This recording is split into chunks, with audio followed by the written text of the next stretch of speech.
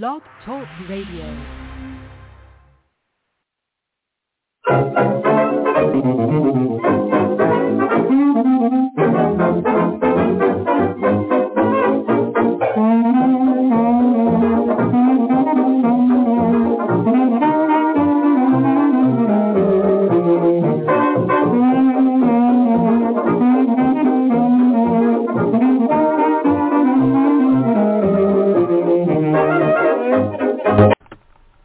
Chatting with Sherri is presented by the writers and illustrators of the future. They've been providing a means for new and budding writers to have a chance for the creative efforts to be seen and acknowledged. Welcome to Chatting with Sherri. Today we welcome back author Greg Hickey. We're going to have a really fun chat. We're going to talk about all kinds of stuff. Here's Greg. Hi Greg, welcome back to the show. Hi, Sherri. Thank you very much for having me back. How you doing? Pretty good. How are you? I'm okay. How are things in your end of the world? Good. Starting to warm up here. People seem to be healthy. Looks like COVID-19 cases are coming down in Chicago and around Illinois, so that's good. And hopefully we'll have a fairly normal summer. Yeah, it's good to hear too. I mean, how about they're opening California? They're opening movie theaters and stuff. Real movie theaters. Right. and they're talking about legit theater coming back here and stuff. So, which is one thing I'm looking forward to. And the weather is really nice right now. It's my favorite weather in Southern California. It's 70s, and it's not humid, and it's nice and breezy, and it's just lovely. It's like Hawaii without the humidity. Wonderful. Yeah, I don't know how long it's going to last, but last couple of days, that's what it's been like. But hopefully it'll stay like maybe a week.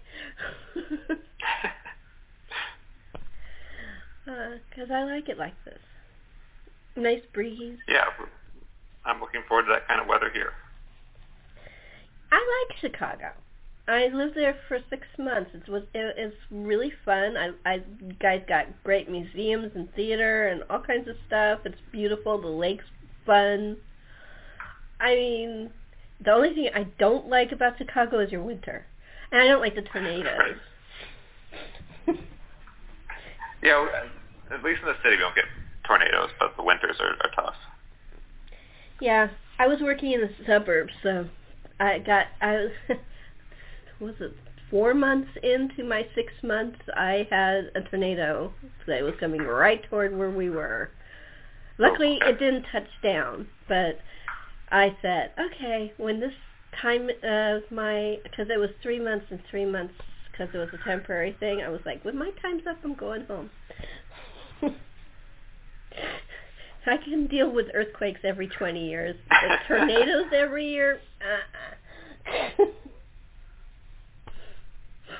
I mean, that's me.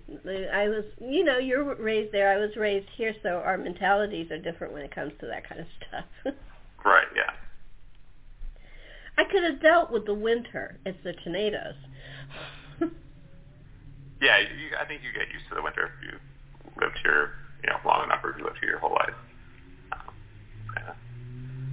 Because I lived when I was 9 years old, I lived in Ohio. And when I was 11 years old, we moved to New Jersey. So I had winters, real winters. Sure. Mm-hmm. And so I know what it's like. I could have dealt with it. It's, like I said, I had gone through tornadoes when I lived in Ohio, and I didn't want to do it anymore.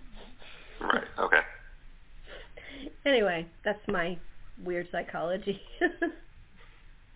No, I think there are a lot of people who would agree with you. So when First, have you seen any movie? Do you have movies that you can go to yet, or have they not opened up yet? Theaters are open in Chicago. I think they're at 25% capacity. I know they're not 100% full, but I'm not sure if it's 25 or 50% where we're at with those. But I have not been to a movie theater in over a year. Me too. Yeah, I haven't been either. I figure I'll wait until they say you don't have to wear your masks anymore. Mm-hmm. That's when I'll go to a movie theater. Because they've lessened the mask thing. When you get your shot, you don't have to wear the mask unless you're indoors and exposed to other people. But if you're outdoors and you're in an outdoor event or something like that, and you're not that close to someone, you don't have to wear your mask. I just wear the mask. I'd just rather be protected until it says, okay, you don't have to wear masks anymore. Mm-hmm. Yeah, I think everyone kind of has their own interpretations, of what the guidelines say and what makes them feel safe and what they need to do to take care of themselves and take care of the people around them. Yeah. Are you, so for entertainment, are you and your wife streaming, or what are you watching movies on demand, or what are you doing? Yeah, we've been doing a lot of streaming, so we stream movies. The Chicago Public Library has been open probably since the fall, I want to say. So we can get movies from the library too if we want to rent DVDs. But obviously it's the streaming era, which is very convenient for a time like this. So we've been streaming as well. Yeah, I've been. When streaming started, I said, I'm never going to go there because I just am not into watching it on my computer. But then there's movies I really, really, really want to see. Like, one of them was Blithe Spirit with Judi Dench and Dan Stevens. It's the remake of the one from the 40s with Rex Harrison and Margaret Rutherford. And I was like looking forward to it. And I was looking forward to seeing it in a theater, but I've been wanting to see it, so I finally got it, and I enjoyed it. It's still hard for me to get used to it on a little screen instead of at least my TV. Right. No, I mean we've been streaming stuff on TV rather than on our laptops or tablets or something like that. Well, some things I can. It's like our cable doesn't let us do a lot of that stuff. Oh, okay. Like we have we both want to get Discovery Plus on our TV. We have it, but our cable isn't accepting Discovery Plus. So we can't watch it on TV. Oh. Unless there's some secret thing that you have that you can do, that you can tell me the secret of, that I can do it on my TV. Do you know some secret thing? I don't know. We were limited early on with our cable company in getting Disney Plus, and we had to get a Amazon Fire Stick to make it work. So I don't know if that's an option or if that would solve your problem. I'm not aware of that, but I guess I can check it out. Yeah, it's just really annoying that the ones I want to see, I can't on the TV because they don't have a contract or agreement with cable. Right, yeah. It's very annoying. And what have you been reading? Anything interesting? I'm currently reading the second book in the Sparrow series. So Mary Doria Russell wrote two books. The first one's The Sparrow, the second one's Children of God. They're first contact science fiction stories about a Jesuit mission to a distant planet and the humans making contact with the alien species, actually plural species that live on that planet. And the first book was good, and then I'm enjoying the second book as well. Interesting. interesting idea because wasn't it the Jesuits who made contact with the American Indians? Right. So I think it's kind of a takeoff on that. I don't know a whole lot about the Jesuits historically, but from what I understand, they were missionaries and kind of had a lot of people who were very intelligent and versed in different fields, whether that's history or geography or language, and so it helped, I think, historically, and it's convenient for the plot of this novel that the Jesuits have all these, can find people with different expertise to, go send missionaries to America in the colonial age, or send missionaries to a distant planet in the 21st century. They weren't very gentle, but maybe they'll be more gentle with the aliens. Yeah, and I think a lot of these novels is kind of what happens when two civilizations come into contact, and there's some cultural misunderstandings and the consequences of that. Interesting. It's an interesting concept. Yeah, I love that. I love exploring subjects like that, but hidden within fantasy or science fiction. It's just really cool. Mm-hmm. The moral dilemmas and putting it out there in a way that won't offend anybody. Right. Yeah, science fiction is a really good vehicle for those kinds of moral dilemmas, and using some hypothetical situations to kind of probe those questions. Well, Gene Roddenberry said that when he was doing Star Trek, that he used to use a lot of real situations like the Vietnam, because it was the 60s, the Vietnam War and stuff like that. And he said the way he got the censors not to do anything about the content was to put the girls into and the men into very provocative clothes and totally distract them from the meat of what the episode is about.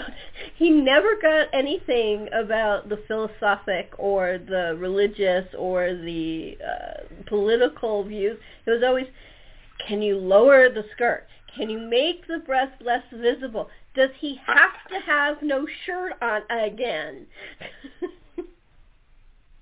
Very clever. I know. I thought that was funny. Yeah. I mean, he wasn't biased, men and women. He was like, okay, let's take Kirk's shirt off again. Right, whatever we have to do to distract the censors. Especially when you're talking about Vietnam in the 1960s. Mm-hmm. So I think it's really very interesting that when you're a writer, it's like you have to feed yourself with other people's books in order to, not to get going, to get inspired to write. It's more like, it's like food. You have to eat it. You know what I mean? Or does that make sense? Yeah.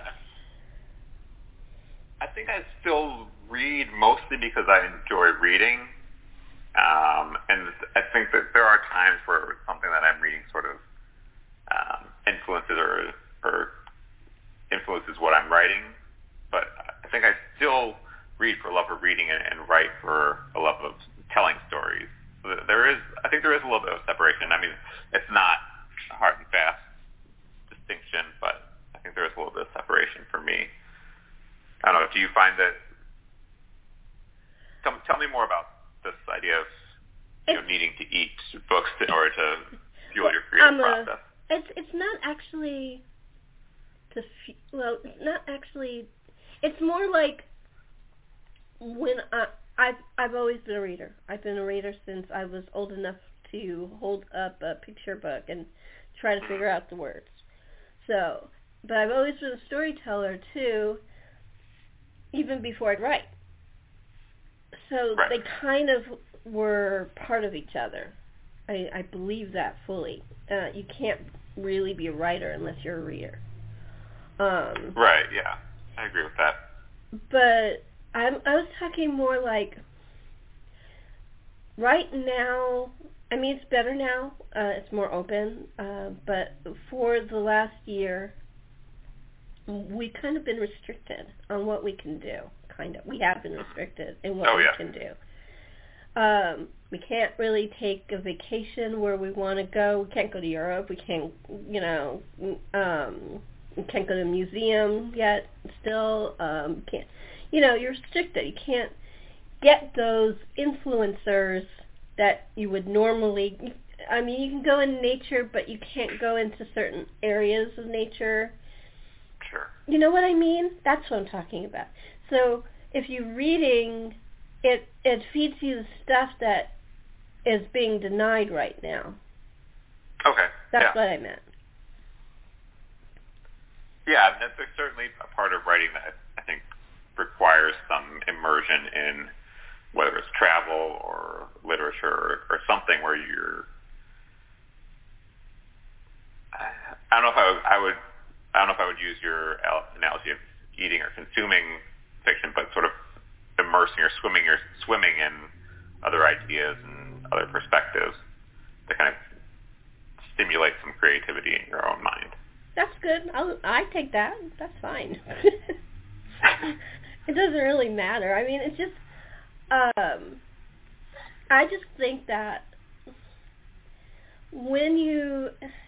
I'm not saying you're taking anybody's thoughts and ideas. It's more like you're reading a book about Spain, and you might get a thought that you had never had about a certain area of Spain that might work for something, and that sparks you, and you have to do some research to figure out if you can work it into what you're doing. Right. That kind of thing. Yeah, it's just kind of a matter of exposing yourself to enough ideas or content till you kind of get something that sticks with you. Right. And sometimes you're not going to use it. I mean, it's just, and sometimes you go in a totally different direction. I have a book that I'm working on that's a thriller that's set in Israel, but originally it was set in England. But I got this crazy idea from a television show, and I had to switch over to Israel and do a lot of research, and not only modern Israel, but ancient Israel and a bunch of other stuff. It would have been a lot easier if it was in England, because I know a lot more about England.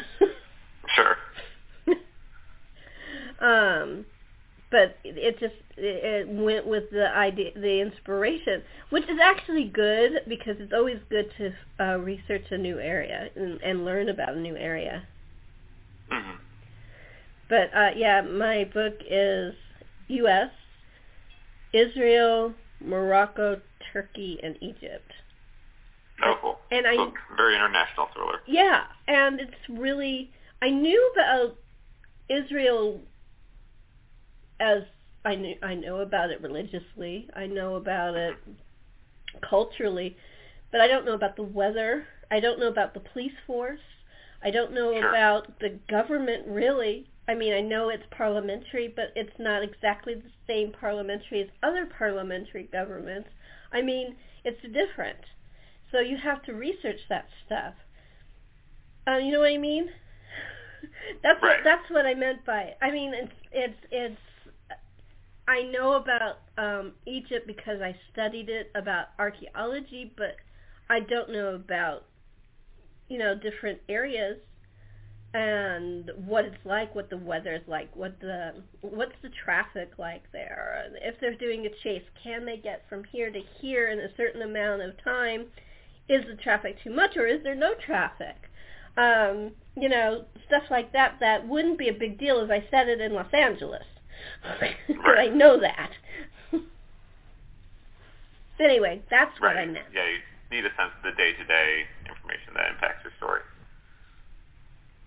Do you ever find yourself, I mean, I think part of the fun of being a writer is to find out about new areas. Is that how you feel, or is that, do you work in areas you know, or is it a completely, yours is in the real world, so I would think, but yours is set in Chicago, so which you know very well. So do you do any research on, like, maybe the history that you might not know of something? Yes, I think most of my research, with the exception of my last novel, has been made more about different ideas. So, I mean, my first novel was set on a fictional planet, the science fiction novel. My second novel was set in a fictional city, which is kind of California, but it's not specified in the novel. And then my third novel was set in my hometown of Chicago. And so that was really the only one where I was, researching a city to a certain extent. And really my research was kind of riding buses and kind of traveling around the city and going to different spots where I thought scenes might take place and trying to get a feel for, what this particular corner was like in Chicago. What did it feel like to be on the street in this place? What are the buildings like around me? What might it look like at different times of day, and how the characters would feel about being in those places and those situations. So I think that was, it's not a historical novel, so I didn't need to delve too much into the history of Chicago. It was more about getting a feel for different places in the city. One of the things I like about Chicago is they have the bus that you can get on and off at the different sites. Oh, yeah. Because I was living in the suburbs when I was there, and so I took the train in, and then I'd catch that bus, and I would go to, like, the Field Museum, or I would go to Mission Boulevard, or I would, a theater, or maybe see. At the time Oprah was there, I'd take it to as close as I could to where Oprah's theater was. It was so cool because it really saved on money, and I didn't have a lot of extra spending money. Sure. I think they have those buses in a lot of cities, don't they? I think so. I know they I grew up in Los Angeles. They don't have it there, but they do have it in Pasadena. Okay. They have it, but it's only in the small area of Pasadena, and Los Angeles is a sprawling thing. It's really right. It'd be hard to do in Los Angeles. Yeah, it's really hard to do it in LA. They don't have it here in San Diego. So I think it has to have like an area that you can do the circular thing over and over again. Mm-hmm. And like Pasadena and Chicago, they both have the same. It's easier for the bus to go around and around and around like that. I don't know, but that's my theory is. But that was one of the things I really loved, was because I could go anywhere in the city. Yeah, that's a neat feature. I know I've done one in Dublin, Ireland. It's a nice way to see the city, and then when you get to a site that you want to explore a little further, you hop off and you can spend, an hour or whatever going through a particular museum and then get back on the bus and go to the next place. Yep, it's really fun. And I love your Field Museum. I think that is still one of my favorite museums in the country. It is a great museum. Such a great museum. It has after England, I forgot which museum in England, but it has one of the best Egyptian exhibits that I've ever seen, including Los Angeles. Really, it's really incredible Egyptian exhibit at the Field.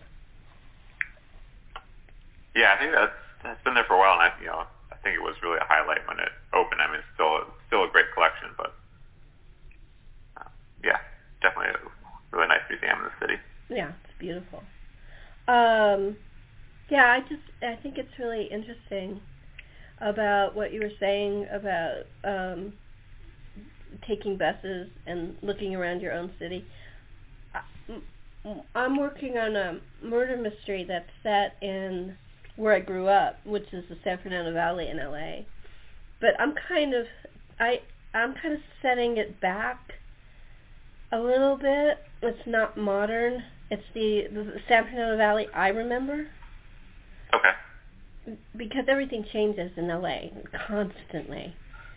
And I get kind of homesick for the one that you remember. At least I do. Right. Have you ever felt that way about, an area that you grew up in and it's changed, but you kind of want to set a book in the period that you remember as a young person, teenager, and adult? Yeah, I mean, it just, I go back to the suburbs where I grew up occasionally, and, every time I go back, it's like, oh man, this store is gone, or this street looks completely different, or, everything's changing all the time. Yeah. I think almost every restaurant we went to as kids are gone in LA. I mean, right. Gone. Boom. They have parking lots. They put a lot of parking lots up instead of really nice places. It's just kind of strange.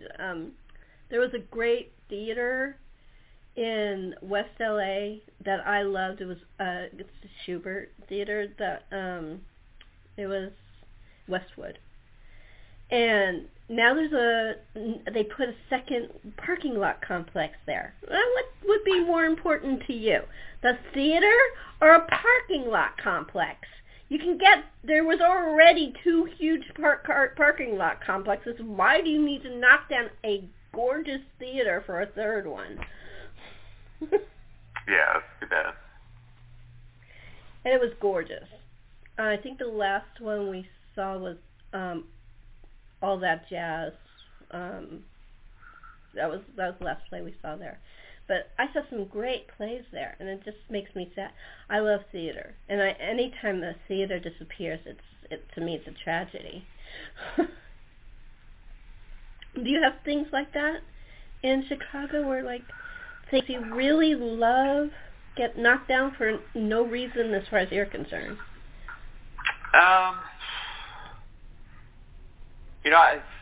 I've lived in Chicago for the better part of 12 years now.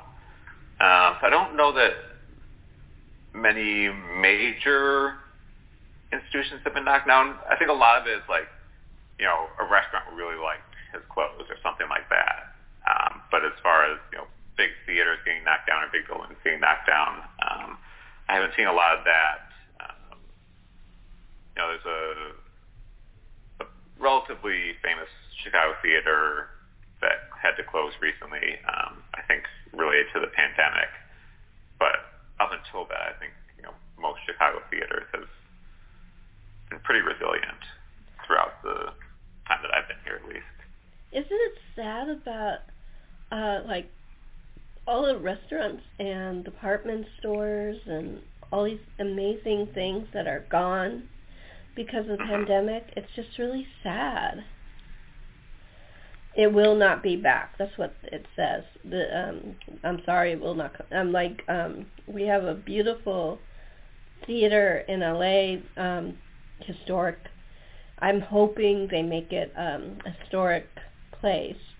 But it's called Cinerama Dome in Los Angeles, which is one of the first places where you can see Cinerama movies.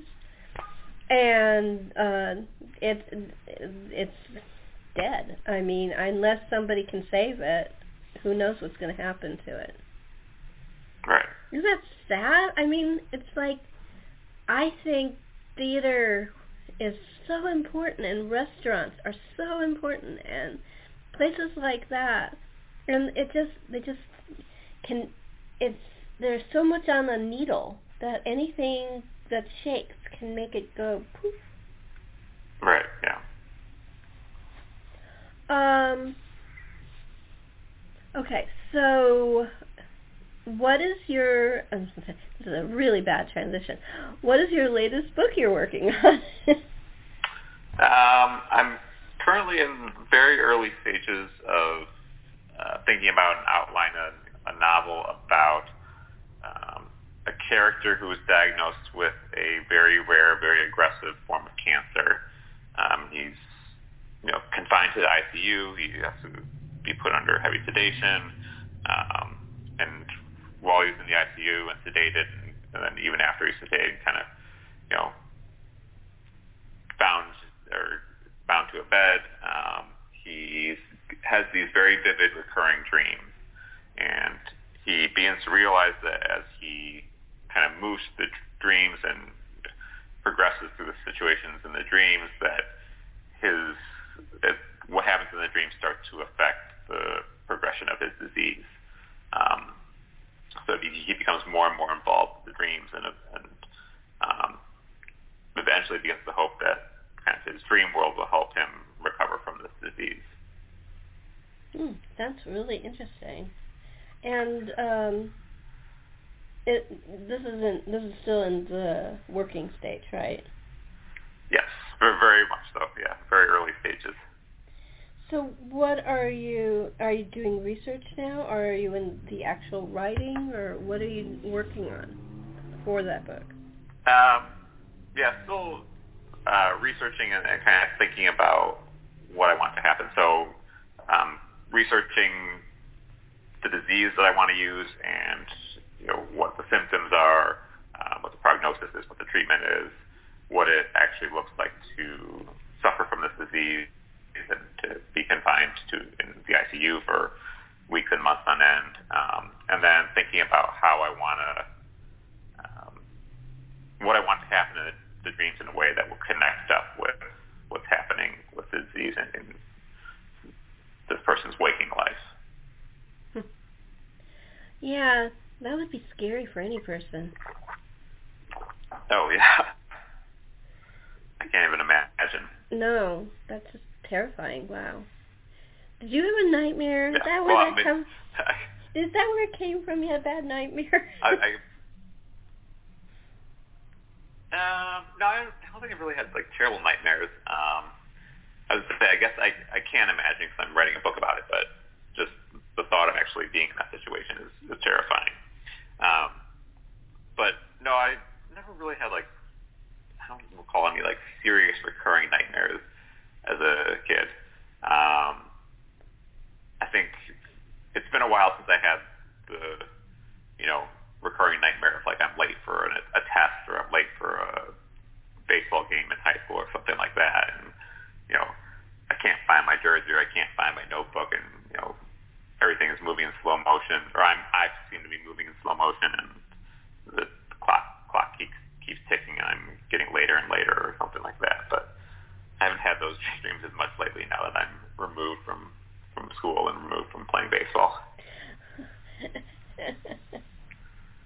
Oh, I actually was thinking of scarier stuff than that, but okay. Yeah, I haven't had scary nightmares for a while, and I think even as a kid, I don't remember any really vivid, scary, recurring nightmares. And the book that came out, how's it doing? Pretty good. Yeah, I've been pleased with it so far. The feedback from readers and from reviewers has been pretty positive, and it seems to be doing pretty well in the market. So I've overall been satisfied with how it's doing. And is there going to be a sequel on that, or is that going to be standalone? I think Parabellum is going to be standalone. I think it comes to a pretty natural conclusion at the end, so I don't see a path for a sequel for that one. Okay. That was a really different book. Is it, now that it's over, is it just sigh, thank God? No,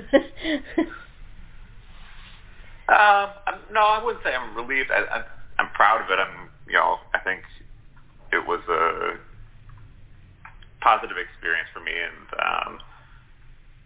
I'm proud of the work I did, and I'm proud of the eventual product. So I wouldn't say it's a sigh of relief. It's just kind of a good feeling of accomplishment that it's out in the world and that people seem to be appreciating it and taking it in a lot of the ways that I had hoped it would be read and accepted. And you've gotten good feedback?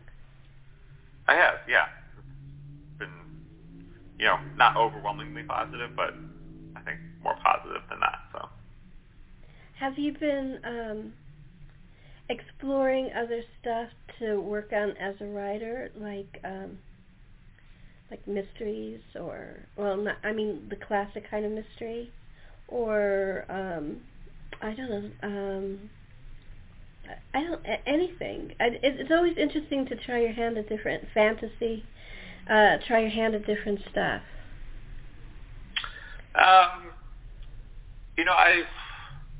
I haven't really actively taken the approach that I want to try writing in different genres, but I think I've kind of naturally gone there. So I've written a dystopian science fiction novel. I've written what you might call like a literary choose-your-own-adventure style novel, where the reader gets to decide how the story continues at certain points. And I've written a crime novel, and that was not necessarily by design. It's just kind of those genres seem to fit the stories that I wanted to tell. So it's more the story first. Yeah, it's more the story first, or the idea first for me, and then seeing what genre it fits in afterwards. Do you feel the story idea picks its own genre?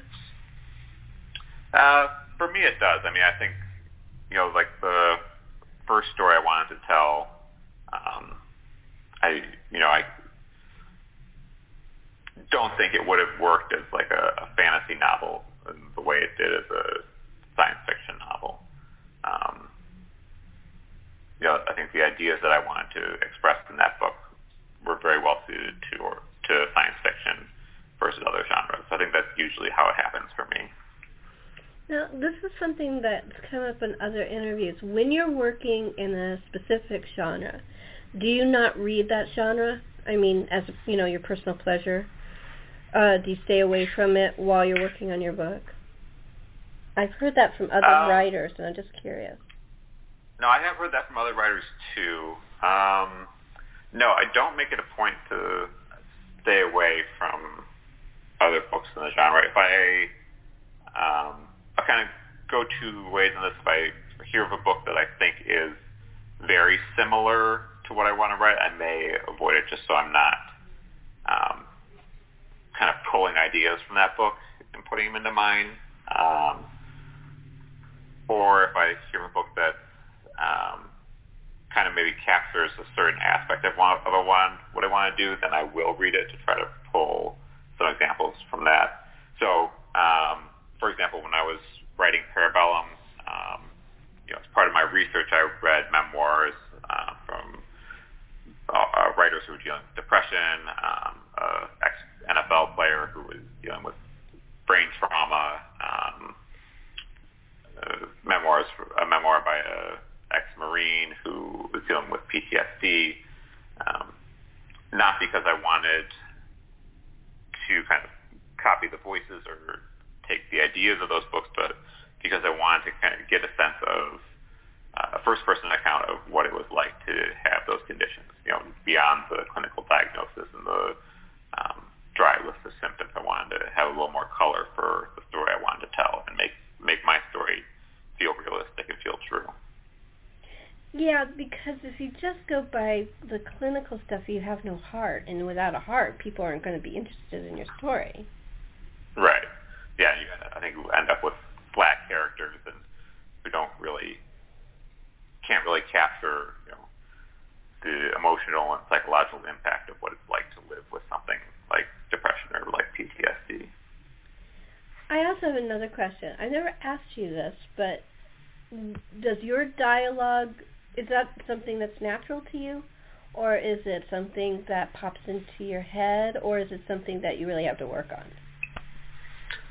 I think I don't know if I would distinguish dialogue from any other writing. I think there's sometimes where it comes naturally, whether it just kind of pops into your head or whether a piece of dialogue feels like it's the right thing for a character to say at a particular point in the story based on the way I've set up my characters and how I think the characters would behave. And then there are times where I think it's important for a character to say something or for a particular event to happen in the story at a certain place in the story, and it's a matter of trying to make sure that that piece of dialogue or that event seems to occur naturally within the greater context of the story. So yeah, I think with all writing, there's always times when it seems to flow more easily, and there are times where you get stuck and you need to kind of figure a way to work around that stuck point or push through it to get the ideas down on paper.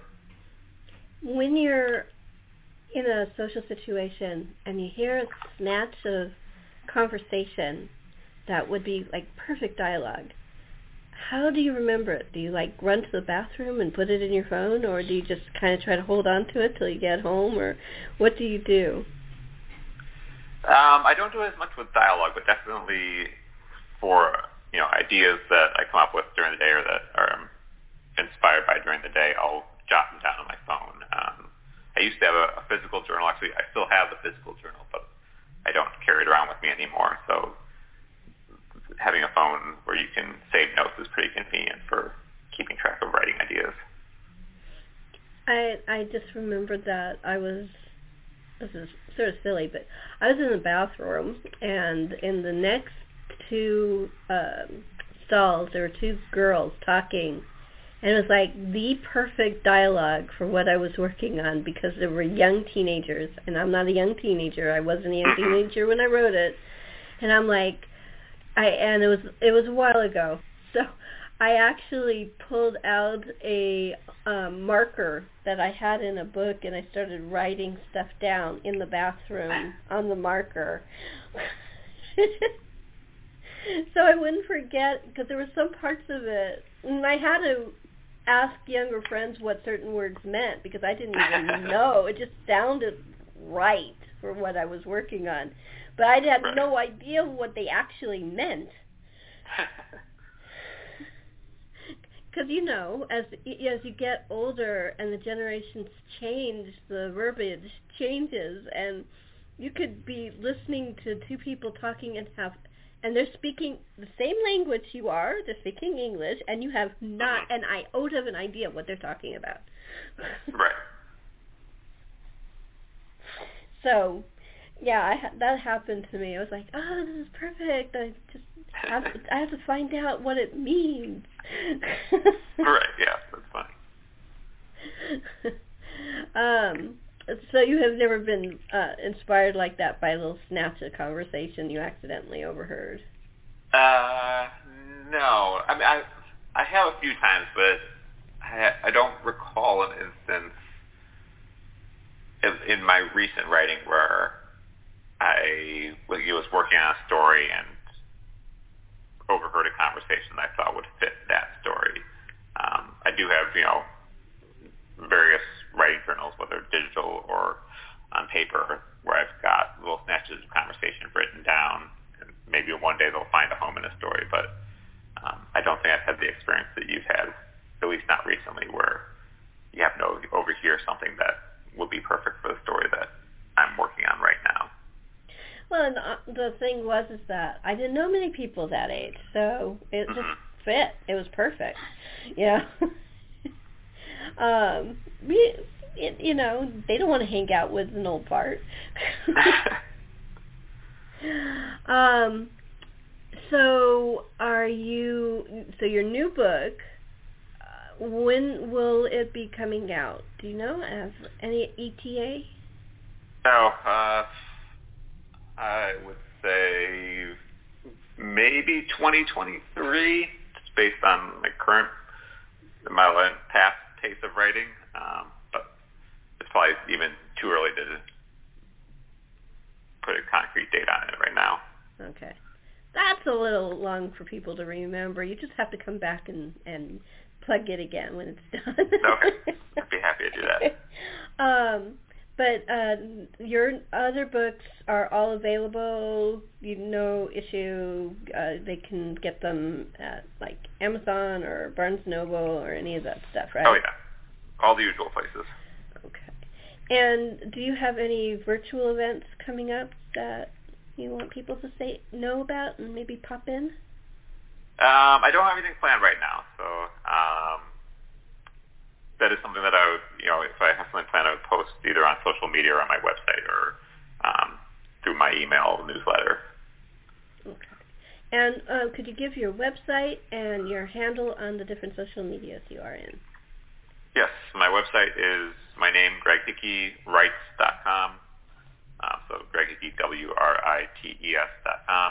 I'm on Twitter and Facebook and Instagram, and I have different handles on all those. I wasn't smart enough to claim the same handle on all social platforms when I signed up, so I think the easiest way is just for users to search me on whatever platform they use, or to go to my website, and I have links to all my social platforms there. Great. Thank you so much for coming on the show, Greg. I really appreciate you taking the time to do it. Well, thank you very much for having me. Thanks. It's always fun to be on the show. Thank you. I love hearing that. Thank you. And thank you for chatting with Sherri.